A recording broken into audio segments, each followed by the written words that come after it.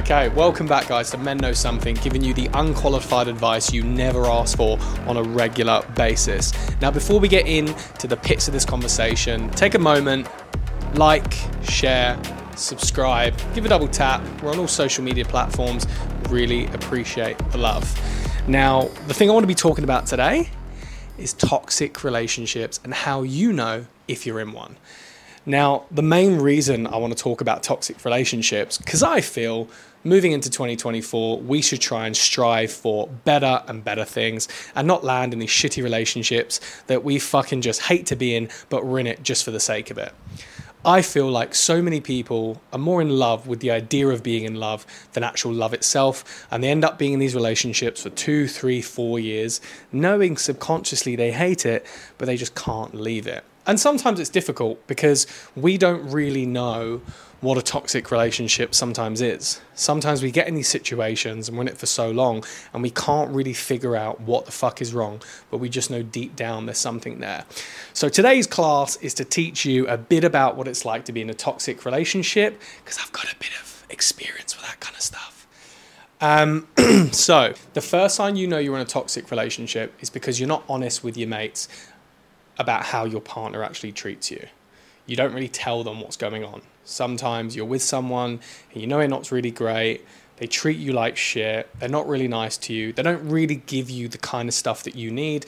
But when you do speak to your mates about it, you don't really want to tell them exactly how you feel because you can't be honest with them. Because I guess telling your mates about the relationship that you're in and how you're actually feeling about it kind of exposes the relationship that you're in. So it's easier to just say nothing. Now, the kind of stuff that you would want to tell your friends, if you could be honest, is about the criticism. It's about the cold-heartedness. It's about their controlling behavior and the fact that they just have zero boundaries with you. If you can't tell your mates honestly how you feel in your relationship and how you're being treated, then maybe you're in a toxic relationship.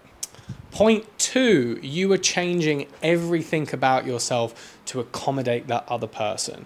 Now, I've been there before, so I do have a bit of experience with this, but it starts with the 1%ers here, the 1% of the 1%ers there, slightly changing your jokes, changing the way you look, changing the things that you say, and before you know it, you've become a completely different person.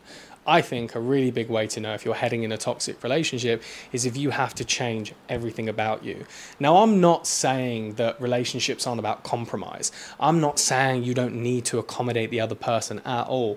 But what I am saying is if you find your entire personality being swept under the rug and you become a completely different person, you might be heading into something quite toxic. Number 3 is no matter what, there is always an issue.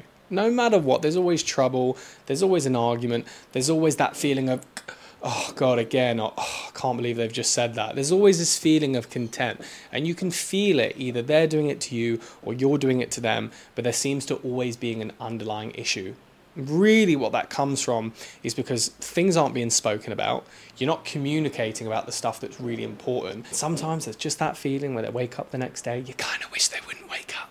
Not to be malice, but sometimes you wish the situation would just be non-existent anymore, because that would be so much easier than having to end it. If you're feeling that, please fucking speak to one of your mates, because it's a horrible feeling to have. Number 4. You get shocked when your mates tell you how great your partner is. You get shocked because you question what they see when you don't really see it. If you feel like that when you're having conversations with your friends and you're feeling like you don't understand the kind of person they're describing, that sounds like you may be heading in that direction. And it may be something worth talking about. Number 5 is they don't seem to value your opinion. They don't value what you've got to say, and they don't really come to you first when they're trying to deal with an issue. Now, it doesn't mean that they can't have other friends. It doesn't mean that they can't have other people that feel certain facets in their life. But when you're with someone and you value someone and you respect them and you're with them as a partner, you'd hope you're with someone that you can count on. So when they go to every other person apart from you because they don't respect anything about your opinion, it's a really awful feeling and it can make you feel pretty fucking shit. And if that is happening to you, don't ignore it. You might be heading into something toxic. Number 6, you always have an excuse for their behavior.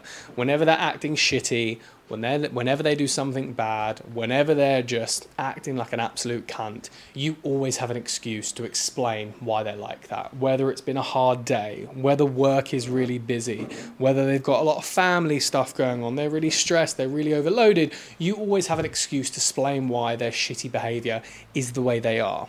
Doesn't have to be like that. Number 7 is you always feel drained and depleted.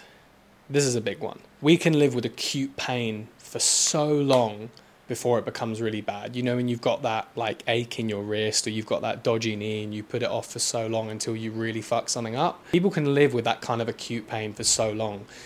And if you're always feeling drained or depleted or gassed out, or there's just always an energy being taken from you, it might be worthwhile addressing. Now, it doesn't mean your relationship is over. It doesn't mean these things can't be worked on. But it does mean you have to start having the necessary communication to fix these things. But do remember, if you keep finding yourself in all of these toxic relationships, you're the one that's attracting them.